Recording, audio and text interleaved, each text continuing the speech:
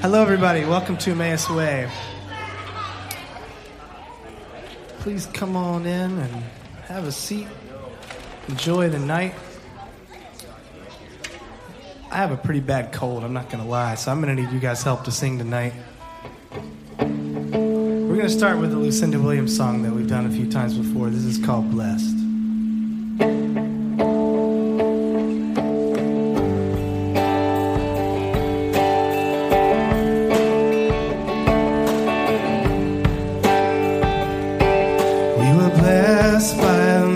Who practiced what he preached. We were blessed by the poor man who said heaven is within reach. We were blessed by the girl selling roses who showed us how to live. We were blessed by the neglected child who knew how to forgive. We were blessed by the battered woman who didn't seek revenge.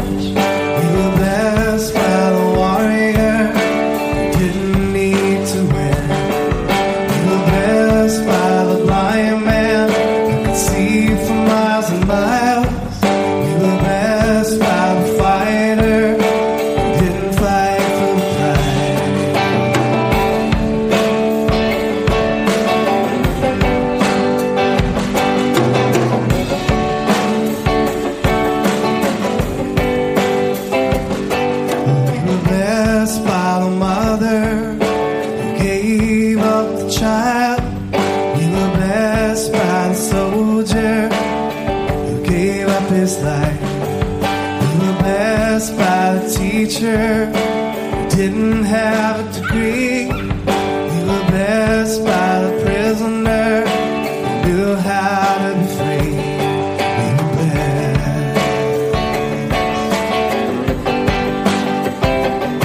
We were blessed.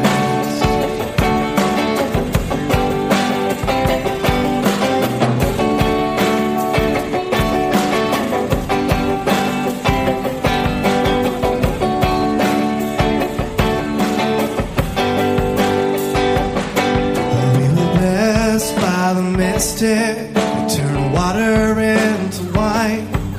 We were blessed by the watchmaker who gave up his time. We were blessed by the wounded man who felt no pain, by the wayfaring stranger who knew our names.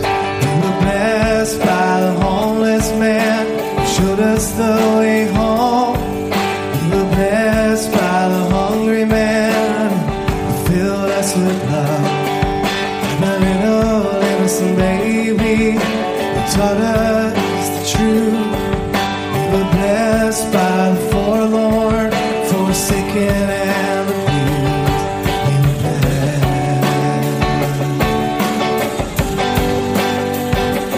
Yes, we were blessed.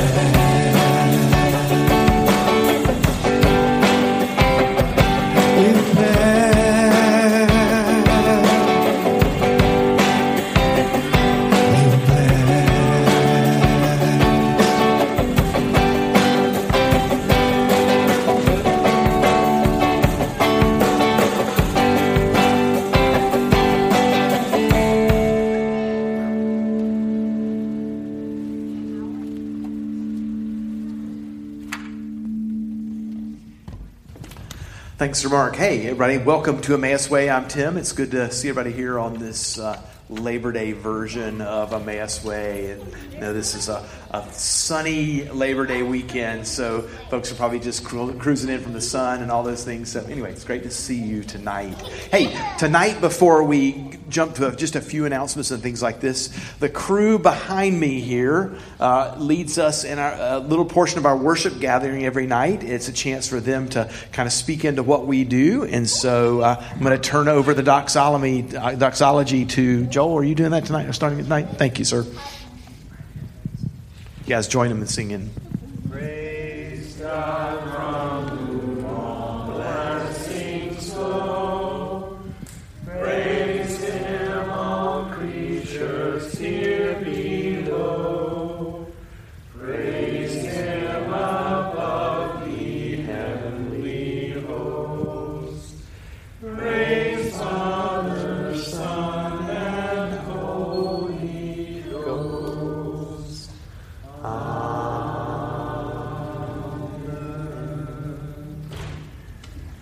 Thank you, guys.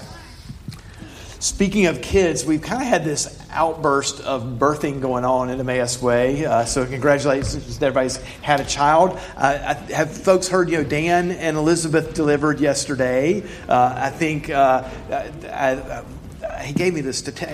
He said 21 inches, but I read it 21 pounds, and so I said a really quick prayer for Elizabeth. But I think it was 21 inches and like 6 pounds, and they had said it's a daughter not named. I suggested Timelina. I felt like that's a very, very appropriate, beautiful name. I'm not sure that one's going to stick, but I think I got the text yesterday morning, so he said everybody's doing well. So congrats to those guys. And again, welcome to Emmaus Way. One of the things in terms of describing Emmaus Way as a community is one of the things that we take very seriously is that we're people who are worshipers with the whole of our lives, but we gather regularly with the purpose of gathering around a text where we dialogue, speak and listen to each other's voices. We take very seriously the idea that understanding God's Word and embodying it with our lives is necessary to hear the experiences of others. We also gather at the table every week. It gives us an opportunity to enact and expect and hope and to live into God's kingdom. And one of the things that we're deeply sensitive to is the idea that God is redemptively operating in Durham and in this greater community. And one of the things that we're always doing as a community is listening with great intentionality of how we can be a part of that work. We don't presume to be initiating that, but we're always excited to follow in and to lean into the work of God in this space. And so it's always great for us to gather together. We'll say this a lot in the fall. It's the first of the year. This is a youngish community, lots of transition. If you're new, we've had lots of people kind of coming in the last several weeks. There really aren't a lot of old people in terms of been around for a long time at Emmaus Way. We are a community that certainly is deeply connected to the universities around us and kind of the rhythms of the academic year. There's a couple things out front that you may want to be aware of. If you'd like for us to know your email and want to be a part of our kind of weekly, we send out an email once a week of things that are going on. The yellow card is the card for that. You can fill that in and throw it in the bowl over there. The green card is just something to take if you want to know a little bit about Emmaus Way, how to get connected, who are leaders or people that are involved. Most of everybody, a lot of emails are there, including mine. We're always excited if you want to email us and grab us for a cup of coffee or whatever to hear more about this community. We're always excited to do that. And there's also descriptions of things, ways that people get connected. We have, I think, 4, 5, or 6 small groups that meet during the week. We have a pub group that meets on Thursday night. The information, all that's on the green card. So that information is here. I want to pause for a quick second. Is there any other announcement that I should have known of, but I don't? So this Thursday we'll be having it's the Metro Caucus for Durham Can, sort of in preparation for our delegates assembly at the end of October. So Durham Can is a grassroots political organization that we partner with, and if political organizing is something you're interested in, you'd like to find out more about it, these smaller meetings can be a great way to do that. So Thursday night, 6:30, I said last time it was at Eno River is wrong. It's at Watt Street Baptist, which is right up the street. And a group of us, I'm sure, will be there and then go straight to the pub afterwards. So 6:30, Watt Street Baptist Church, Durham Can. And there was an exciting kind of Durham Can development these last few days that I think is very much in the works. We've been in conversation, the clergy caucus and others with the city manager about policing in Durham, the inordinate amount of stops and searches and things that happen to non-white people in our community. The statistics are actually quite horrific. And so one of the things that is now in the works due to kind of that kind of push and delegation is that it looks like Durham is going to be moving toward a written consent for searches and automobiles and things like that. And that was part of the clergy caucus and others in Can that have been doing that. And we're really excited about that. We feel like it will at least inform people of what their rights are in those circumstances. And one of the things that we're deeply sensitive to is combating the kind of systemic racism that tends to organize our society. So that's a good thing that Durham Can has been working on. I wanted to say Mark Williams is my hero. This past week, he started his new job, has been sick all week. After last week, week, I will strongly advocate last week's podcast since I had nothing to do with it. But Mark, we've been doing this series, The Gospel According to, and Mark did an amazing evening on The Gospel According to Bruce Springsteen. Just an incredible band, music, thoughtfulness, discussion. Josh was a big part of that. So if you didn't hear last week, that would be definitely one of those podcasts to grab. Mark, it was fantastic. And thank you for you're in charge of the dialogue tonight as well as music and starting a job and being sick. So you are indeed my hero. So I'm going to turn it back over to you. Thanks, Tim. You have a low bar for heroes. It's hard to say that. We're happy to have Dan Hall with us on drums again tonight, everyone. Dan played last week with us and has played several times before, but it's good to have him back tonight. This is a song, Mission of My Soul. We've done this a bunch of times in the past, although I don't know how long it's been. It's been a while probably since we've done it. But I thought this song actually fit pretty well with where I think at least part of the dialogue will go tonight as we talk and wrap up this series with the Gospel According to J.K. Rowling. And one of the themes that I personally think comes out of the Harry Potter books pretty strongly is this idea of building community and friendship, and that she keeps coming back time and time and time and time again to the friendship between Harry and Ron and Hermione. And I think that's, while it seems like a very, very simple part of the story, I think is deeply profound, actually, because it makes it into a story that's not the individualistic hero like many Western stories are, the individual hero who goes out and slays Grendel the monster and wins victory for the people. Instead, she brings it back to a dependency with each other on friendship. That's why I picked this song out, and that's where I think this song takes us tonight. This is Mission of My Soul.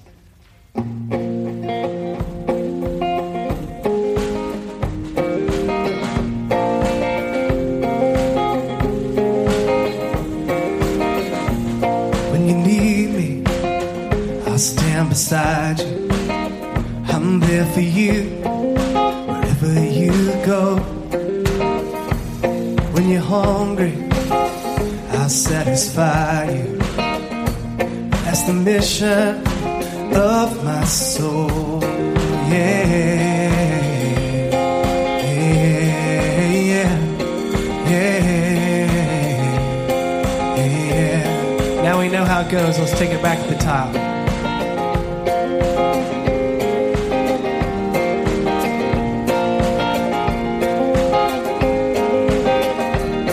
Everybody, when you need me, I'll stand beside you.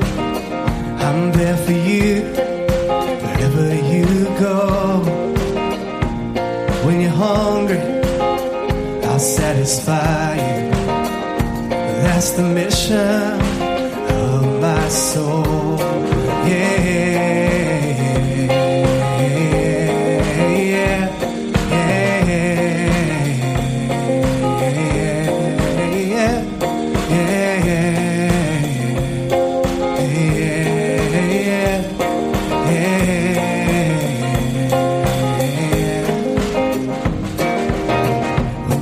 Confession, I'm there to listen.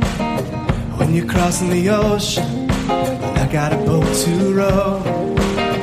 If you need attention, your audience won't be missing. 'Cause that's the mission of my soul.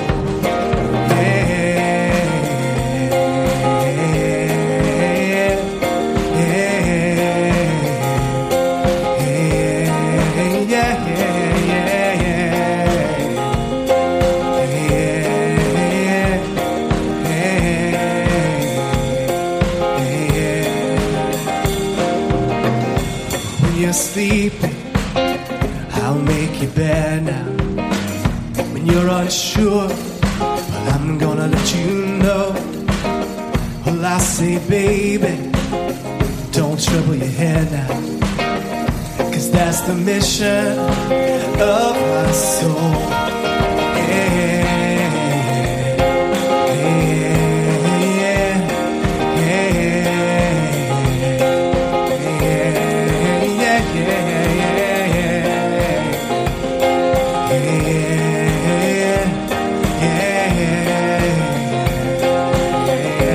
That's the mission of my soul.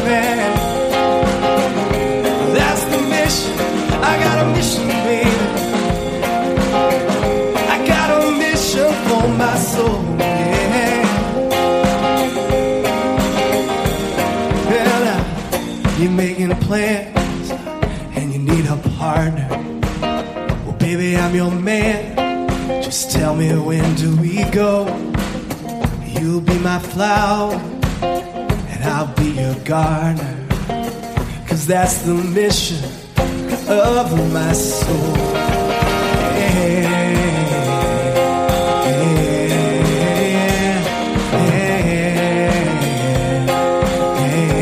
That's the mission of my soul.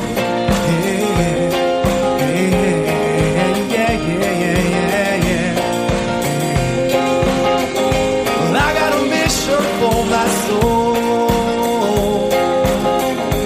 I got a mission, baby.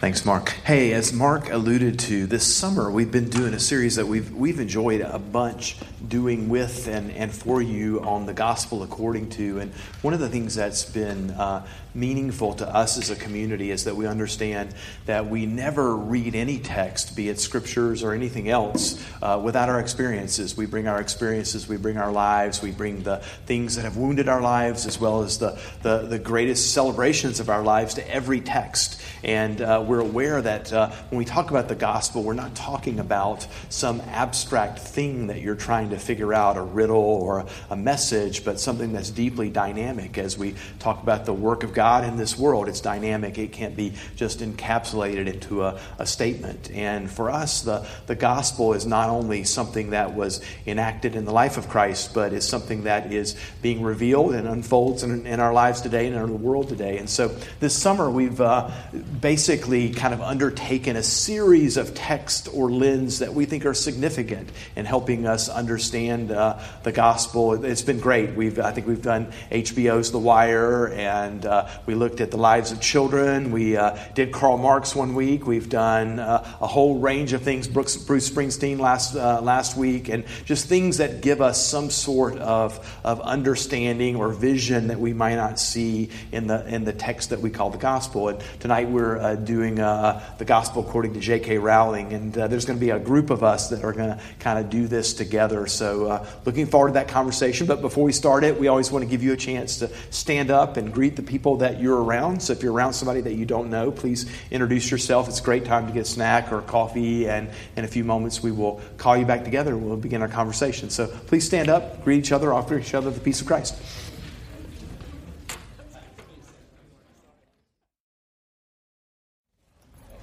So we're very informal, so feel free as this conversation goes on to continue to grab snacks or coffee or all those things. But I wanted to thank a group of people that have been willing to join us in conversation. Gail Thomas, who I would say, Gail, you're probably one of the reasons that I read Harry Potter, because Gail has a couple of the greatest boys of all time, Ian and Jordan. And I think this was probably back, Jim, when we were preparing or had come back from Kenya when Beacon of Hope had got started. And we were having a meeting at an Ethiopian restaurant. You know how Ethiopian food is. You're like just plunging into the spongy bread. And Gail's boys were both reading the 5th book, I think, of that series. They both had their copy. It never dawned on me that people actually bought multiple copies for their family. How many copies did the Thomases buy? 3 copies, because Gail is one of those people who reads it in a night, no matter what it is. So you probably stayed up all night, but your boys were just reading like wild men they barely came up for food. And I was like, if Ian and Jordan think this is that good, then it must be that good. So Gail is that. Laura Wooten also, thank you for joining us. And Sarah Bussman, who is not a Harry Potter expert, but last week she was our Bruce Springsteen fan, so you've kind of fulfilling kind of a unique role in the community here, and Mark Williams is around somewhere, right? Is Mark nearby? he'll be back. But anyway, before these guys started commenting, one of the things we wanted to do is to give you a chance as a community to kind of react first. This is your chance to say, I read that, it was pretty good, or it really sucked. Why are y'all talking about that at church? Or what are your reactions to people who have read or not read this huge JK? You see Josh has a little bit of a chip on his shoulder because he worked in a bookstore when like the seventh book was coming out. And how many times did you have to say that the seventh book was on sale, Josh, that summer? Hundreds, thousands of times. So Josh is displeased tonight and was unwilling to participate. But reactions from the rest of you guys about the value or lack of value of this mega selling text. What do you think? Oh, sorry. Well, I just want to say that I'm really excited. Welcome back, Rachel, by the way. We've missed you. Because, I don't know, I read Harry Potter when I was really young, and the book is so meaningful to me, and I feel like it makes me want to be a better person. And, how I view myself as a person, living for something bigger than myself, how I view friendship, all of that is in Harry Potter. And, I feel like if I didn't have really good books in my life, I would just be super cynical and life sucks and maybe I should just do all these things that I don't want to do, but I'll do anyways. And I don't know. I just feel like it makes me a much more hopeful person. To know that there are people who are writing literature that is meaningful. Yeah. And Rachel, that's been a big theme this summer, is that we've been thinking about what are texts that give people a sense of hope. What are ones that give them an ability to read other texts? That's a wonderful testimony. Any others? Yes, Andrew. So I'm not a huge J.K. Rowling fan. I have read the books. For me, what's interesting is the way they're an indication of the way that the culture we live in, the Western culture, materialist culture, tries to deny the supernatural. People are really fascinated by the supernatural. Because I've read perhaps a lot of far earlier fantasy literature, including obviously C.S. Lewis and his predecessors, and George MacDonald and so on. I see what she's doing, and mind he doesn't do a good job. If that upsets everyone. But for me is the fact that Lewis, for instance, and MacDonald had to write, and Tolkien had to create fantasy so they could talk about the supernatural, because it was excluded from their world. Think about things with Tolkien creating the fantasy genre. The professor at Oxford, at the height of modernism, right? So Freud and Marx are the gods. And he rebels against the completely by writing this fantasy genre, drawing on ancient literature. Rowling's doing a similar thing. She's talking about the supernatural, and even in the church, we exclude the supernatural. In the Western church, we don't talk about the supernatural.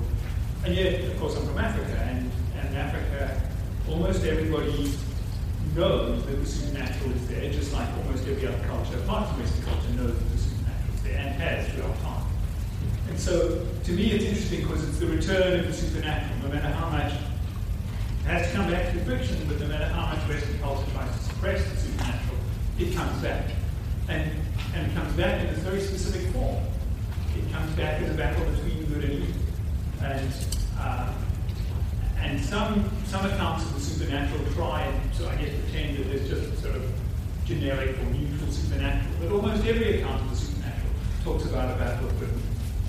And I know a lot of people in our community, we're all in different worlds, a lot of people in helping professions or education, all kinds of things. But it is interesting that we have lived in a world that for many, many years has been so dominated by a worldview that if it can't be measured, if it can't be held, then it's not real. And that's a very powerful statement. Anybody else? A reaction? I hate it. I love it.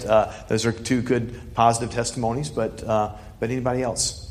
I avoided Harry Potter intentionally for a very, very long time, and finally Matt And so he read all of them out loud to me over the course of more than a year. And at that time, we had not been married for quite 2 years yet. And afterward, we were like, what do we do now? Like, this has been over half of our marriage. But I just have, really enjoyed them, and I see why they were popular. So, I'm glad I held out, because it was a neat thing for us to do together, and for Matt to, see my reactions, and just for me to ask him, hey, I think this is what's going to happen, and he would say, okay. I started reading these when I guess Keenan was in the first grade and Kendall was kindergarten or whatever, and I did it begrudgingly because it looked stupid to me, even though I love fantasy and creative things. And I do remember was joking, bedtime and reading time kept getting earlier and earlier. Hey kids, it's 5:00, it's book time. And of course they were ready to read them on their own after they were second grade, so I was cut out of it, so I had to read it myself. And I apologize. I look around the room, and I probably can imagine there's probably at least one or two marital ultimatums in the room where one spouse said to the other, we just have to do this if we're a we. So apologies for those of you who've been recipients of that. One more. Anybody else on? Mary Ann. I grew up like Andrew, but probably literally before Andrew, reading a lot of fantasy. One of the early people in the country who read Tolkien and Lewis and George MacDonald and Charles Bukowski. And then there was a lot of fantasy that came out after they became popular that wasn't so good. So I got to distrust a lot of fantasy. It depends a great deal on the worldview. How successful it is depends on the writing ability of the author and the world vision of the author. And I enjoyed the Harry Potter books when I read them, and I think I read them all the way through twice, and maybe a few of them an additional time. And I enjoyed it very much. She's witty, and she has this sort of there's almost a sarcastic tone sometimes in her wordplay and her names for things that is really kind of fun. But what gives some added depth is her ability to tell a good story and the relationships of friends and human emotions, and the fact that sacrifice of one person for another is considered so foundational to the meaning of human life. Which I think she gets predominantly picks up from the Christian parts that are floating through the culture, even though she's not, as far as I know, an active Christian. But it strikes me that that one of the limitations I see with this hungering after the transcendent or the what do you call it, Andrew, the supernatural. There are a lot of people now in our culture who are wanting to have some sense of the supernatural, but don't want it to be God. And she talks about Christmas in England in the book, but there's never a reference that I could see to God, not even an oblique one like there is in the Tolkien stories. And so looking back at it from a distance, there's something a little bit unsatisfying about them to me, even though I enjoy them and I think they're a good read. And I was touched and moved a lot in reading them, and I told Mark when I bought the book, The Gospel According to Harry Potter, and which was an early book that was out there before she even finished the series.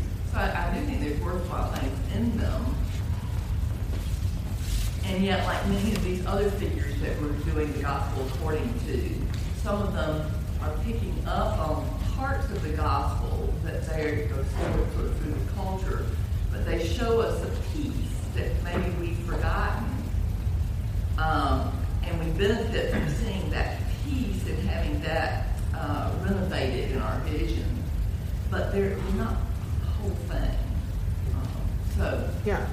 Well, thank you for that. That's a good perspective. It's one of the things that we've said throughout the whole series, that one of the things that we're not trying to do is commit everybody to the lens because we understand that we all have different political, economic, that sort of perspectives, cultural perspectives. But what does the lens point us to?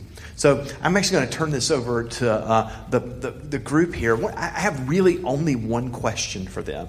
But here's how I'm hoping that you can participate in this, is that I would love for them to comment to each other as time allows, but you can too. Questions, comments, thoughts. Again, one of the things that I think if you're not a person who's read these books, and that wasn't an expectation at all, separate yourself from the book, but the point that's being made from the book I think will be helpful. And these guys all have kind of different levels of experience of that. But I'm going to just maybe start with Mark, if that's okay. And Mark, you can kind of guide us in any direction you want to. But I asked them just in preparation to think about a theme that comes from the text that in some way gives them a window to the gospel. Maybe something that we don't talk about enough, or don't think about enough, or don't consider enough, or you didn't consider enough until you read this. And Mark will be kind of guiding us through the Mark text as well as we get to that. But Mark, why don't you start us off on that? Okay, so I guess one of the things I'm interested in, I'm going to become the surrogate moderator for a second, but I'm interested in one thing from all of us is to hear a little bit more about what the hook was for us that pulled us into the story, that sort of pulled us into the text and captured some piece of our imagination. So let's start with that. Sarah? I mean, from like a sort of down-to-earth point of view, the reason I started reading the books is because I started teaching. And I can't remember if it was Miriam Ann or Andrew mentioned that, I think it was Miriam Ann said, like, in order for a fantasy book to be sort of a compelling world, it has to be sort of written in a certain way, and that relies a lot on the author. And boy, was it a compelling world for all my students, right? Like super compelling. So in such a way that like my not having read the books meant that like I was not able to connect with those students in a really important way. I think in the way that Rachel's talking about, something really formative to them. And so once I started reading them, and something that really kept me going in them, I loved the books, but something that really kept me going with them is being able to share that with my students, being able to have that language and that interest, which has a lot to do with what we're talking about later. But I think one of the easiest tasks for me as a mom was to share my children's books. It was the funnest thing about being a mom, was to kind of read alongside of them and see what they were reading. And actually, I read Harry Potter. I started it before they did.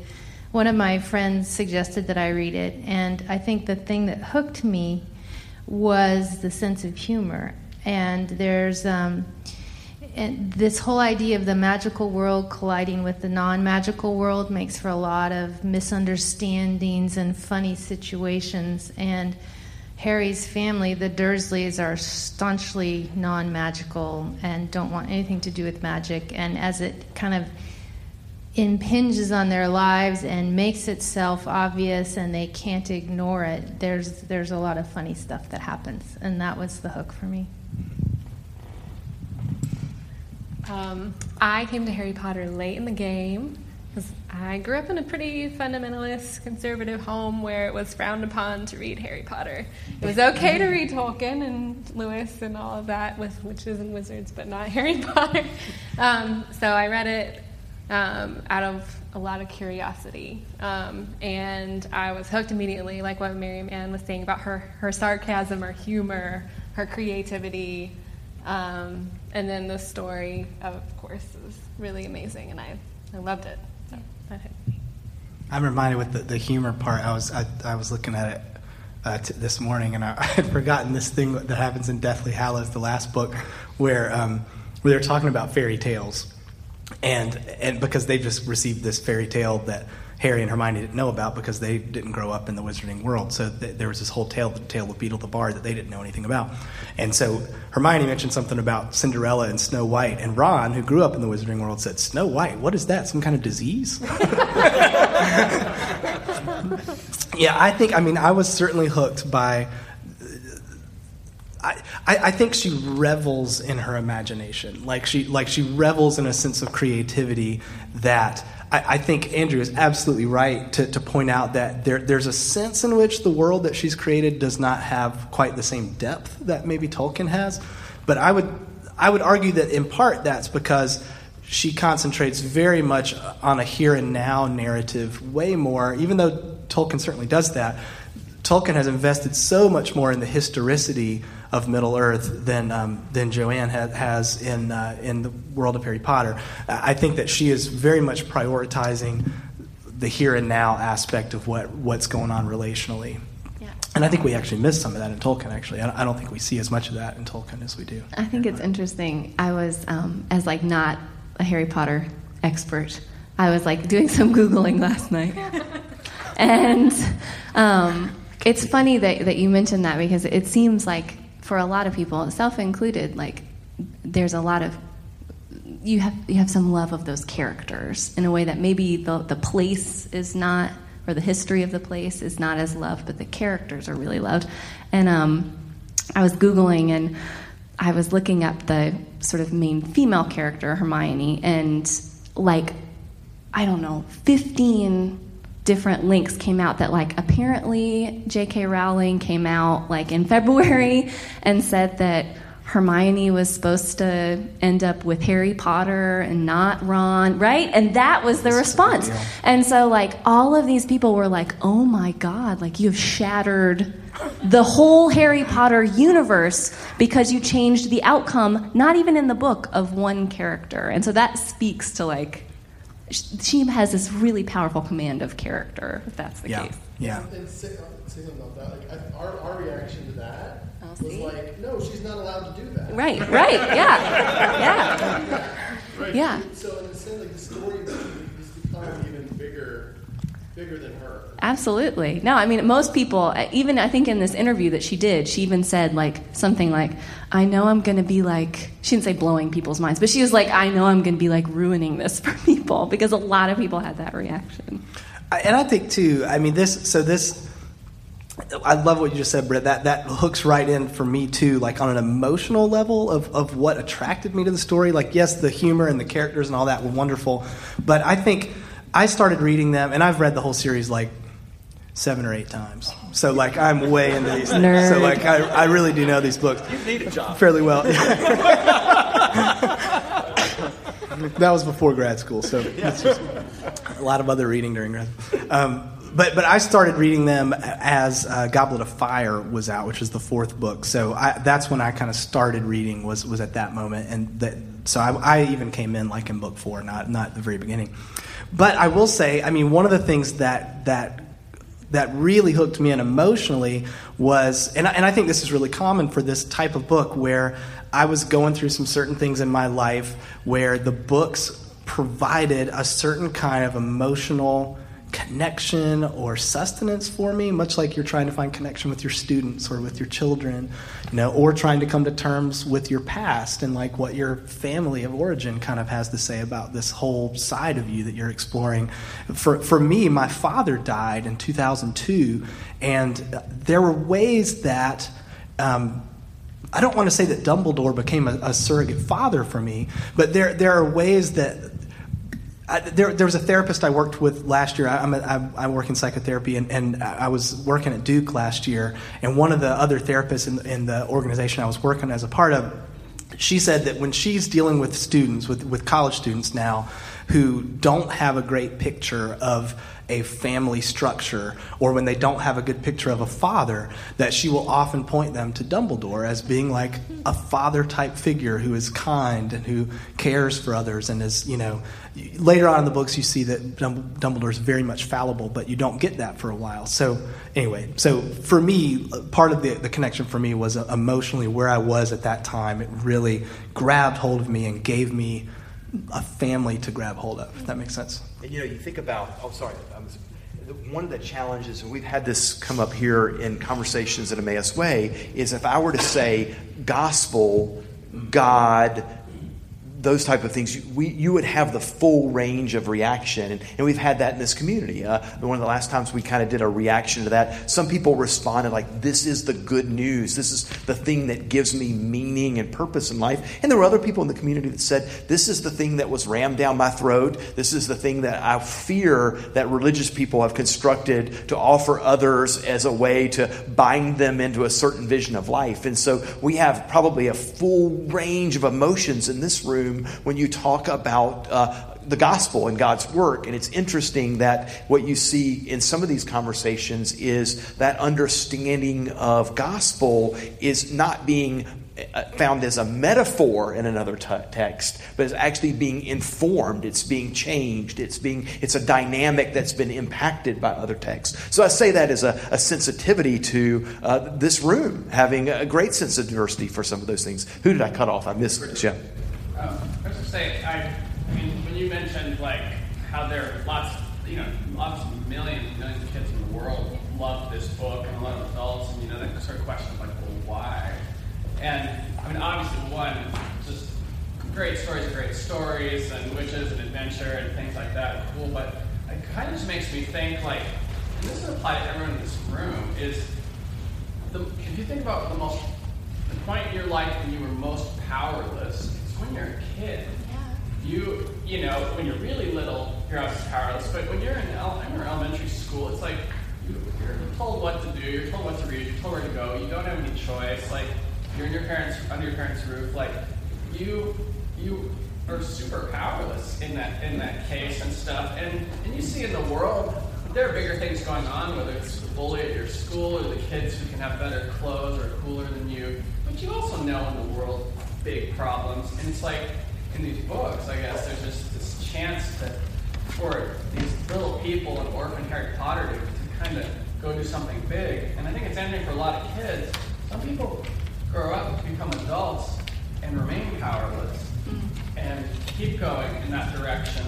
And it's like these books can kind of appeal to powerless situations, but like losing your dad, there's nothing you can do about that. And it's kind of interesting when you then connect it to the gospel. I mean, Jesus Christ, Carpenter's son, like just the story in this dominant Roman Empire, it's just like, it becomes, as in the West called the greatest story ever told. I mean, there's just something so powerful that in a world full of entertainers and celebrities and this and that the little person, that you can start dealing with these very big things and good and evil and all of that. And I think that's what makes all of these stories compelling, and our ultimate gospel story is that story.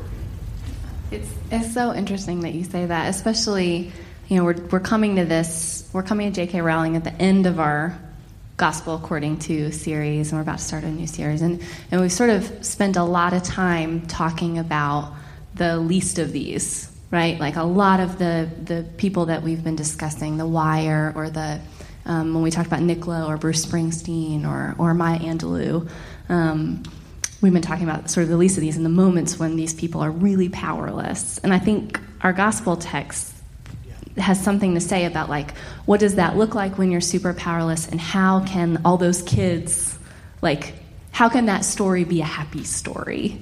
Yeah.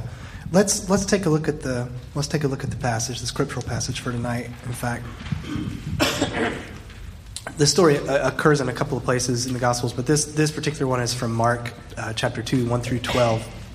And I'll just read and just follow along with me. When he returned to Capernaum after some days, it was reported that he was at home. So many gathered around that there was no longer room for them, not even in front of the door, and he was speaking the word to them. Then some people came, bringing to him a paralyzed man carried by 4 of them. And when they could not bring him to Jesus because of the crowd, they removed the roof above him, and after having dug through it, they let down the mat on which the paralytic lay. When Jesus saw their faith, he said to the paralytic, "Son, your sins are forgiven." Now some of the scribes were sitting there, questioning in their hearts, "Why does this fellow speak in this way? It's blasphemy. Who can forgive sins but God alone?" At once Jesus perceived in his spirit that they were discussing these questions among themselves, and he said to them, "Why do you raise such questions in your hearts? Which is easier, to say to the paralytic, 'Your sins are forgiven,' or to say, 'Stand up and take your mat and walk'? But so that you may know that the Son of Man has authority on earth to forgive sins, he said to the paralytic, I say to you, stand up, take your mat, and go to your home. As he stood up and immediately took the mat and went out before all of them, so that they were all amazed and glorified God, saying, we have never seen anything like this.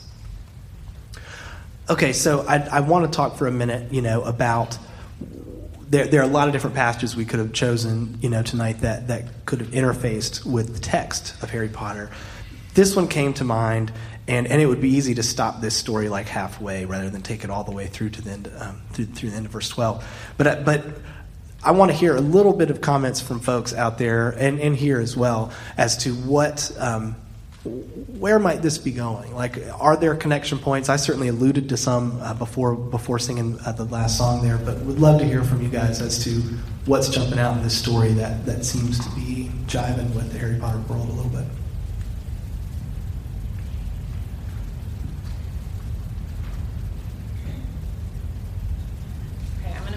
I haven't read the books in a while, so I feel like I might be unnecessarily or kind of vague. But the hook for me for Harry Potter is friendship and the lengths to which this group of friends went to be faithful to one another over the course of their childhoods. And this text I love because you have this group of people who has the imagination and faithfulness to another person to actually say, well, there's no room to go in the door. How can we take the building apart to get this person in to see Jesus? So I think that's the connection between my love between the books and this message.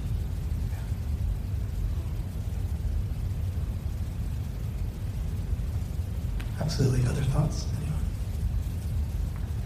I think there's a certain way in which this story and the Harry Potter books as well are about power and authority sort of coming from unexpected places, right? So the sort of scarred kid may not be the one that you think is going to have the power to sort of have this revolutionary effect on the world.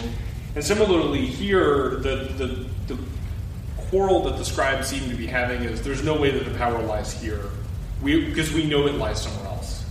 And yet suddenly, like, because of this seemingly simple act, maybe not so simple, I don't know how thick the roof was, right? But this seemingly simple act of compassion and friendship, suddenly the power is present in a way that they couldn't have fully accounted for. So I think maybe that's something that connects the two. We've raised that point several times, and we've talked about this a lot when we talk about community organizing as well, is this naive worldview that imagines that there's no power whatsoever. And power does not matter in the world. And it's interesting because it's easy, and it has been read in the West many times. The gospel is not about power. It's about God having done things and maybe tapping into God's power or something like that. But what's interesting about this story is it doesn't deny power. As Josh says, it's provocative in that it locates power in a really unexpected place. And I think that's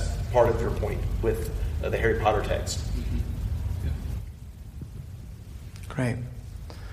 I thought maybe, if there are other thoughts, that's great. If not, we can... Yeah. Go ahead, Jim. Okay. I don't know if I'm going to be repeating what Sarah Kate just said, but maybe not. I think that one of the things that we see in this passage is imagination, that people that had this friend were thinking outside the box and not just doing things the ordinary way. And I see a lot of that happening with Harry and his friends, that they were willing to believe that there was something really amazing going on in Harry and his relationship to Voldemort and how the story was playing out. They were ready to believe that almost every page in every book something new would be revealed. And they wouldn't just block it off and say, no, that can't be. But they were willing to entertain the thought. And I think that is one of the challenges that we face as followers of the gospel, is that we learn to have a similar imagination where we can see where God is working and not just block things off and say, no, that couldn't If you don't mind, it's really interesting that you guys both said that, and you too, but and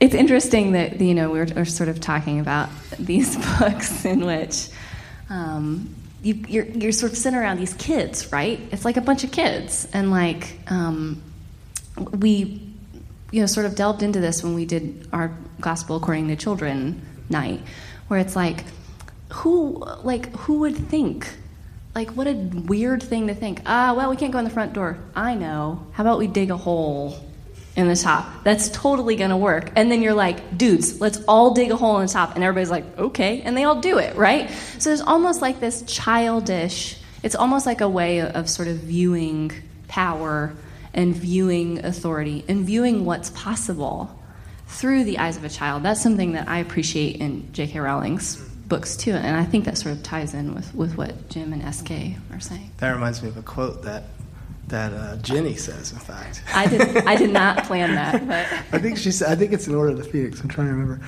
She said something to Harry about. She said something. Harry has come up with some plan, and she said something. Jenny said something to Harry like, she says, well, if you grow up with Fred and George as your older brothers, then you get used to the idea that anything is possible if you have enough nerve.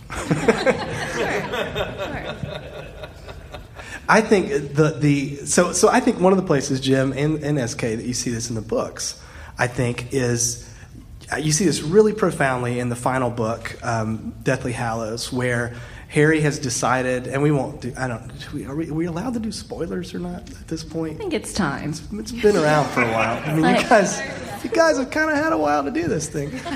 So Harry in the last book is going to go after Voldemort, and he's decided the whole thing's going to be way too dangerous to ever ask his friends to join in. I mean, he's just like, I'm the only one that can do this, and I'm just the one that's going to have to do this. And so he's trying to tell Ron and Hermione, I'm going to be going this alone. And they not only do they say like, you're an idiot, we are coming with you, but Hermione has already packed their bags and has it all ready to go. And Harry hasn't actually prepared anything. Like he doesn't even have a coat with him. That's right. Yeah, he couldn't go alone if he wanted to. But Hermione's already packed all the books they're going to need and all the everything they're going to need to learn while they're out there. So to me, that's like that picture of friendship that won't let go. That thing of I'll dig through the roof even though you haven't thought of that possibility yet.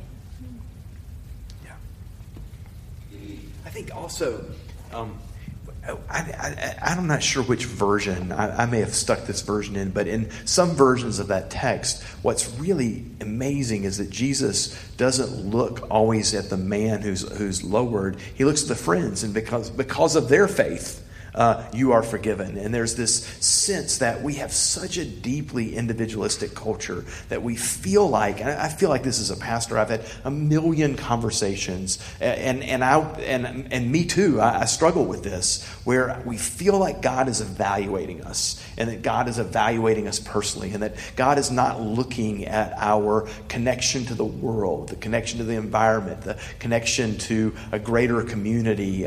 We say this at Emmaus Way when we do our minister's liturgy, which is kind of our rite of belonging. We don't believe anyone in our community embodies every value all the time or even any of the time, but as a community we're trying to live into these values. And I think that's a message of hope that we desperately need, is to think that it is not a personal race to be good with God, and the people around you are not running their own race but are props to your race. But what if we start thinking about much more of a corporate race of peoples trying to be formed in the beauty and the imagination of the gospel? The game becomes something entirely different. And having not quite as old as Gail and Jim's kids, but almost there, having had a kid in college and a high school senior, I'm just aware of how many times the world has been translated to me in a competitive way, where kids are struggling to be better than somebody else, artistically, athletically, academically,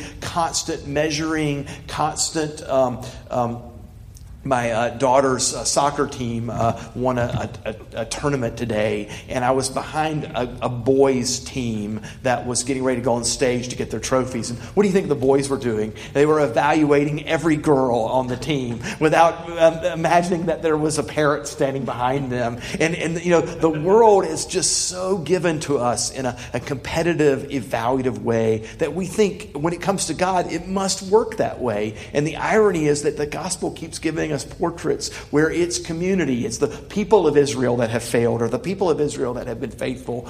Crazy friends who tear up a roof have been faithful, and that means all the difference in the world. So there's something profoundly hopeful in that. Yeah, and I can't remember, actually I think you brought this up this morning in an email, Laura, but talking about the people that Harry chooses to align himself with, the friends that he chooses are bizarre friends. I think I liked the unexpectedness of that. And this week I decided to start rereading The Order of the Phoenix. Just kind of picked it off my shelf. And I'm in the order is Mundungus Fletcher, who's a thief, and you know, the Weasleys, who are kind of a working class poor family. You know, Hermione, who is not from magical parents and considered a mudblood by Voldemort, and then you also see that juxtaposed against Voldemort's the Death Eaters, who are the pure race, and they're the wealthy and the connected and the people that are in power. And I liked the fact that everywhere you go, whether it's Dobby the house elf or, you know, like you said, Neville and Luna. I love Luna. That it's unexpected, and it's kind of the pure in heart rather than the pure of the blood or whatever that you see, and that make a difference.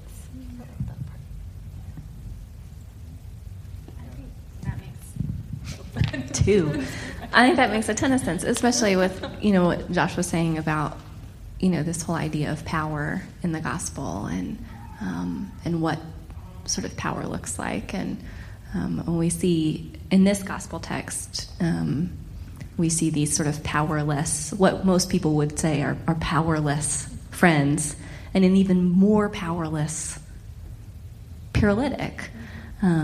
And yet they are doing this sort of real work that Jesus is looking for. So I think that's a great point. We've talked a lot about the friendships between Harry and Hermione and Ron, and those are the central characters. But, you know, Harry has a whole army of friends by the end of the books, and they include these characters that you've mentioned who are unlikely and unexpected. But it's unexpected that this many of the student body and the faculty will rally around Harry in this apparently doomed attempt to stand for what is right. And it has that sense of futility that I think the Lord of the Rings has, that, you know, how's this little hobbit with this going to destroy this ring? It's never going to happen.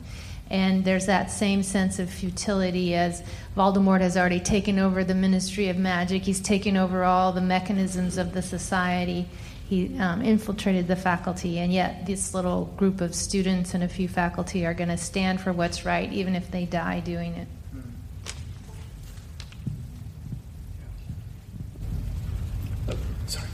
One thing that's interesting to me in the conversation on power is that, like, I believe in a triune God, and so to me that means that power is inherently relational, and so it's not just that we're like seeing power in places where we don't normally see it, but that it's the definition of power is completely different. And so if you see Voldemort in this whole like power over, and what I see with Harry and Hermione and all the people who gather around him is this relational power. And I think what we see in the gospel and what we see in Harry Potter is that power over isn't really power, and it doesn't actually work. Yeah, Voldemort has a bunch of people around him too, but they're there because he has forced them to be there through magical means or fear or coercion of some sense, and they're serving him not out of their own volition, and it's very not helpful to him. I was just going to follow up and say exactly that. But that, you know, I think, you know, we're about to sort of come into a busy time at Emmaus Way, right? Like we're getting I see a lot of new people. I can't wait to meet all of you new people. But this is sort of our busy season when we like to sort of talk about the ways that we view Emmaus Way and what Emmaus Way means to us. And I think we're very, this is a visual representation of us saying, we feel like we have more power when we do things together. And in a lot of ways, Brett, that's what you're saying, is that, you're not Harry and on all these crazy characters like that shouldn't make up an army but do really successfully. They're doing that because they recognize the ways in which having that kind of faith and working together means more than like one dude being super scary and controlling everybody else. I think that's a great point.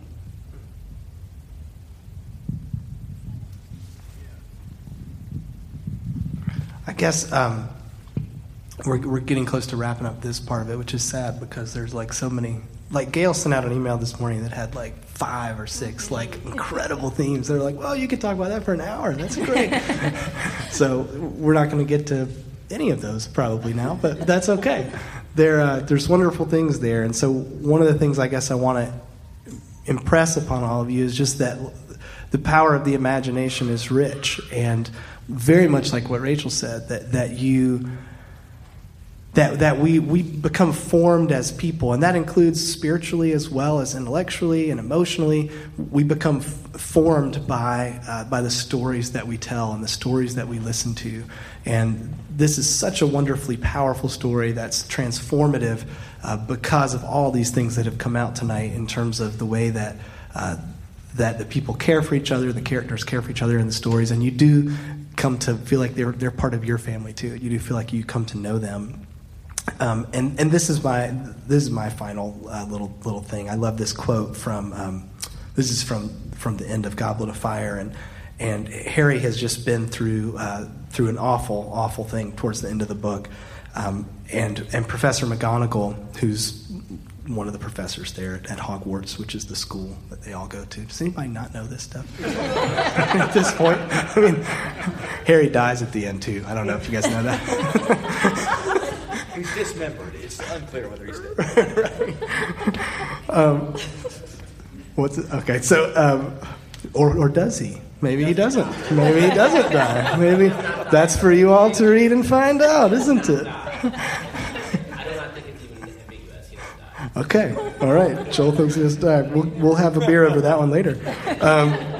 So this is a great thing, I think, at the end that I think about in my work therapeutically with people a lot, about how we are reforming the ways that we think about things and what's important. One of the things in therapy that you talk about a lot is I will have people come in who might say like, oh, I don't want to visit the past. The past is behind me.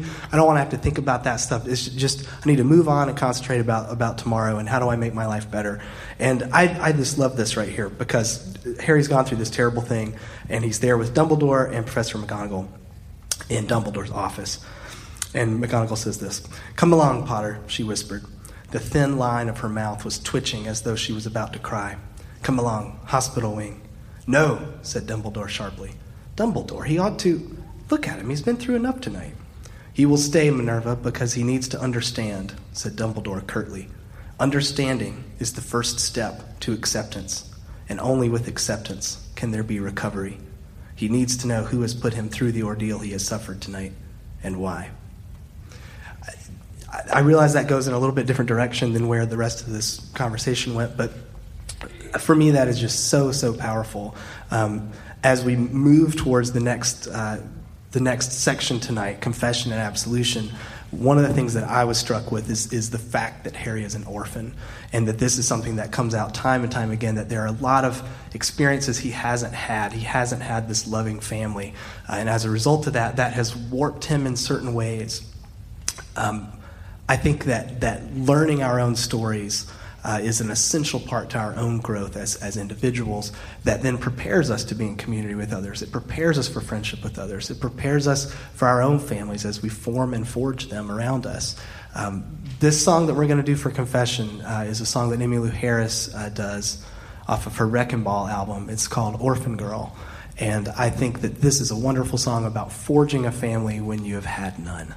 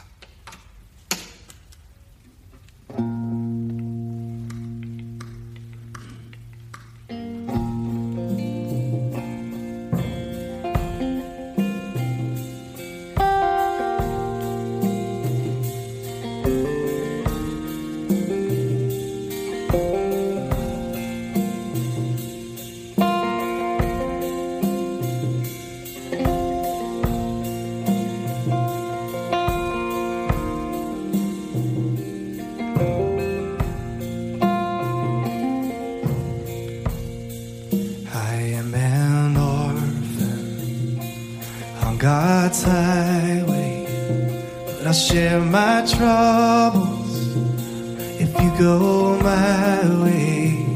I have no mother, no father, no sister, no brother. I am an orphan girl.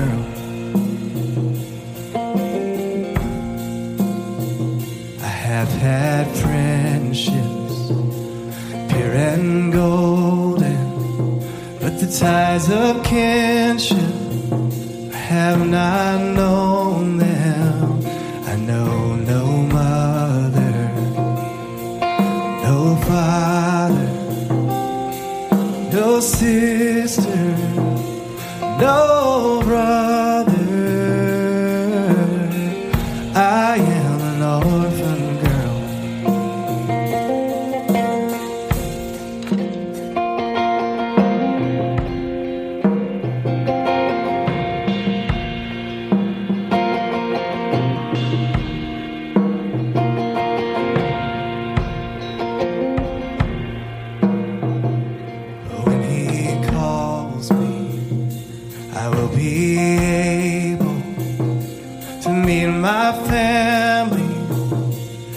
God's table, I'll meet my mother, my father, my sister, and my brother.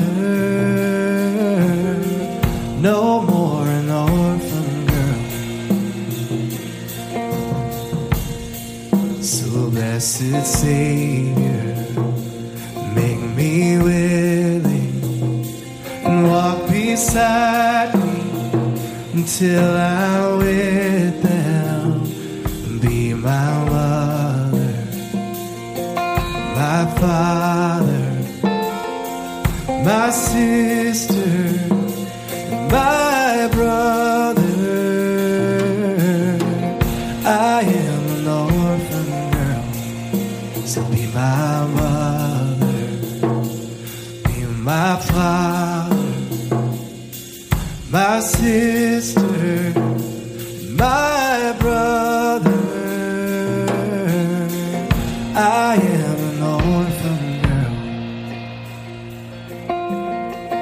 I am an orphan girl.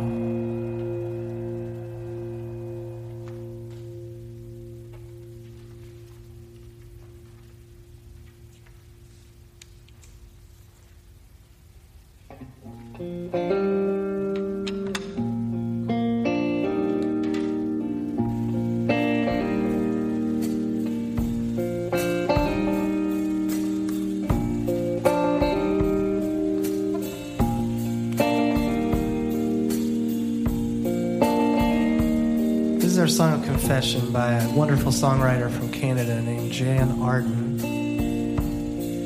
We sometimes do a song called Saved that she wrote. I love this song because I think it is just so simple, and it's both in its message but also just chordally, musically, where she goes is not very complex, but I think it really meets the lyric head on in a way that I think is really beautiful and really redemptive.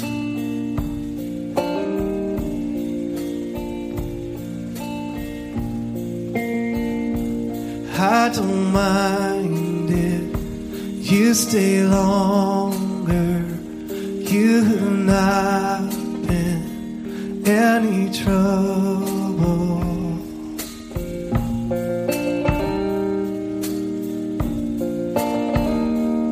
I don't want you to go home yet, can you just stay 10 more minutes?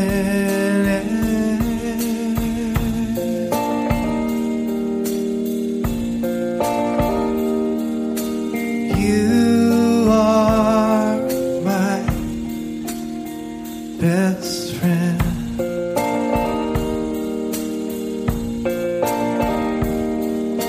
And I don't know how I live.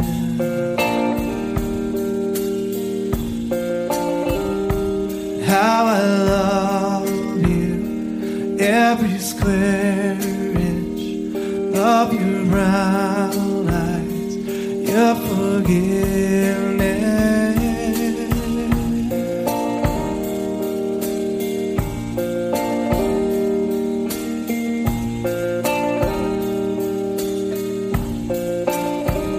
Well, don't go home now, it's past midnight.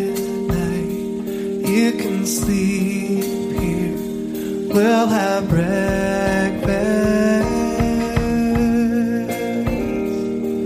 Yeah.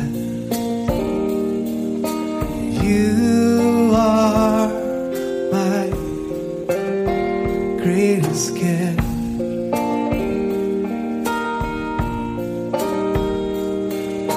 And I don't know how I live.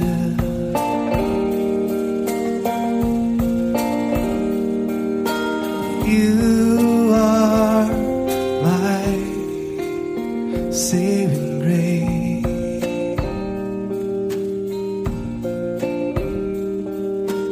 You are my heart, my true friend.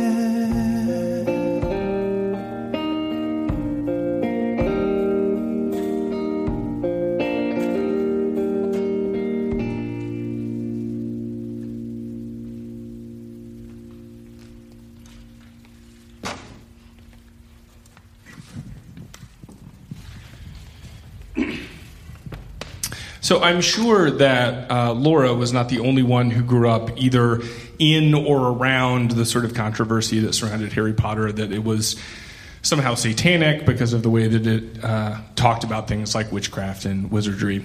And what I found myself thinking this week as we were sort of contemplating the books and contemplating the texts is that in all of the ways that can be hurtful to sort of name those texts as satanic and as of the devil, I think what I would want to do with us as a community is actually not lose that. Now that may sound counterintuitive, I promise it will make sense. One of the things I was reminded of, someone who came up a couple of times in our conversation, is C.S. Lewis. For those of you who don't know, in addition to being a fiction writer, he was also a scholar of medieval literature and culture. And one of the things he always taught, one of the things that he did for me at least when I was in college, is he was one of the first people to articulate very generously the way that people in the Middle Ages lived. So he would say, well, if people in the Middle Ages thought that there were dragons flying around, it's not because they were idiots. It's because they read it in Aristotle, and if Aristotle said it, you should believe it, which is a pretty compelling argument. Maybe I haven't seen it, but it's in these texts that I've read, so that's pretty important. And I remember a line that he had when he was talking about the burning of witches in the Middle Ages. And he said, when there are sort of witches that are being burned, the difference between that society and our society is not that we aren't that violent or cruel, it's just that we don't believe in witches. That's the only difference. If we actually thought there were agents of the devil in our midst, we would probably freak out as well. And so that reframing of the question, that sort of reframing of what's being talked about is, I think, what I mean when I say I want to maintain something of that impulse to condemn certain stories. But I think, as we've shown tonight, condemning a story like Harry Potter in some ways doesn't make sense, given the fact that the central tenets of that story are so closely aligned with the gospel. This is a story in which we're asked to collaborate, we're asked to be compassionate to one another, we're told that power comes from unexpected places and that power can only be wielded in this sort of very particular relational way. So all week I've been trying to come up with a story that I might demonize as sort of the anti-Harry Potter, the anti-gospel story. And I apologize for all of you in the room who love this story. I also love it. But I think the closest I could get is the movie Highlander. For those of you who have ever seen that movie, that is a mythology in some ways that cuts so dramatically against all of the things that we've tried to underscore tonight. We have a world in which all of this sort of eternal conflict is playing out around us in ways that we can never know or participate in. There can only be one winner because there's not enough for everyone. And the only way to win is to kill, right? That is a story that, as a community, if we got up tonight and said, we would like to ban Highlander as a story, I think I would in some ways feel more comfortable with that type of decision than I might with banning a story like Harry Potter, which is clearly describing a world that is so similar to the one that the gospel's trying to describe. And I think the way that you can tell maybe that Highlander doesn't quite measure up is how dramatically as well it cuts against what happens here at the table every week. There's no world in which the characters of Highlander would be sort of generous or compassionate for one another, that they would recognize the kingdom of God as it was made manifest in their midst in community. And yet that's something that we get to see every week. So here at Emmaus Way, we celebrate an open table, which means all of you are invited. Come, break bread, pour wine and juice for one another, and as you do that, say, the body of Christ broken for you, the blood of Christ shed for you. And remember that at our table, there can be much more than one. Welcome to the table.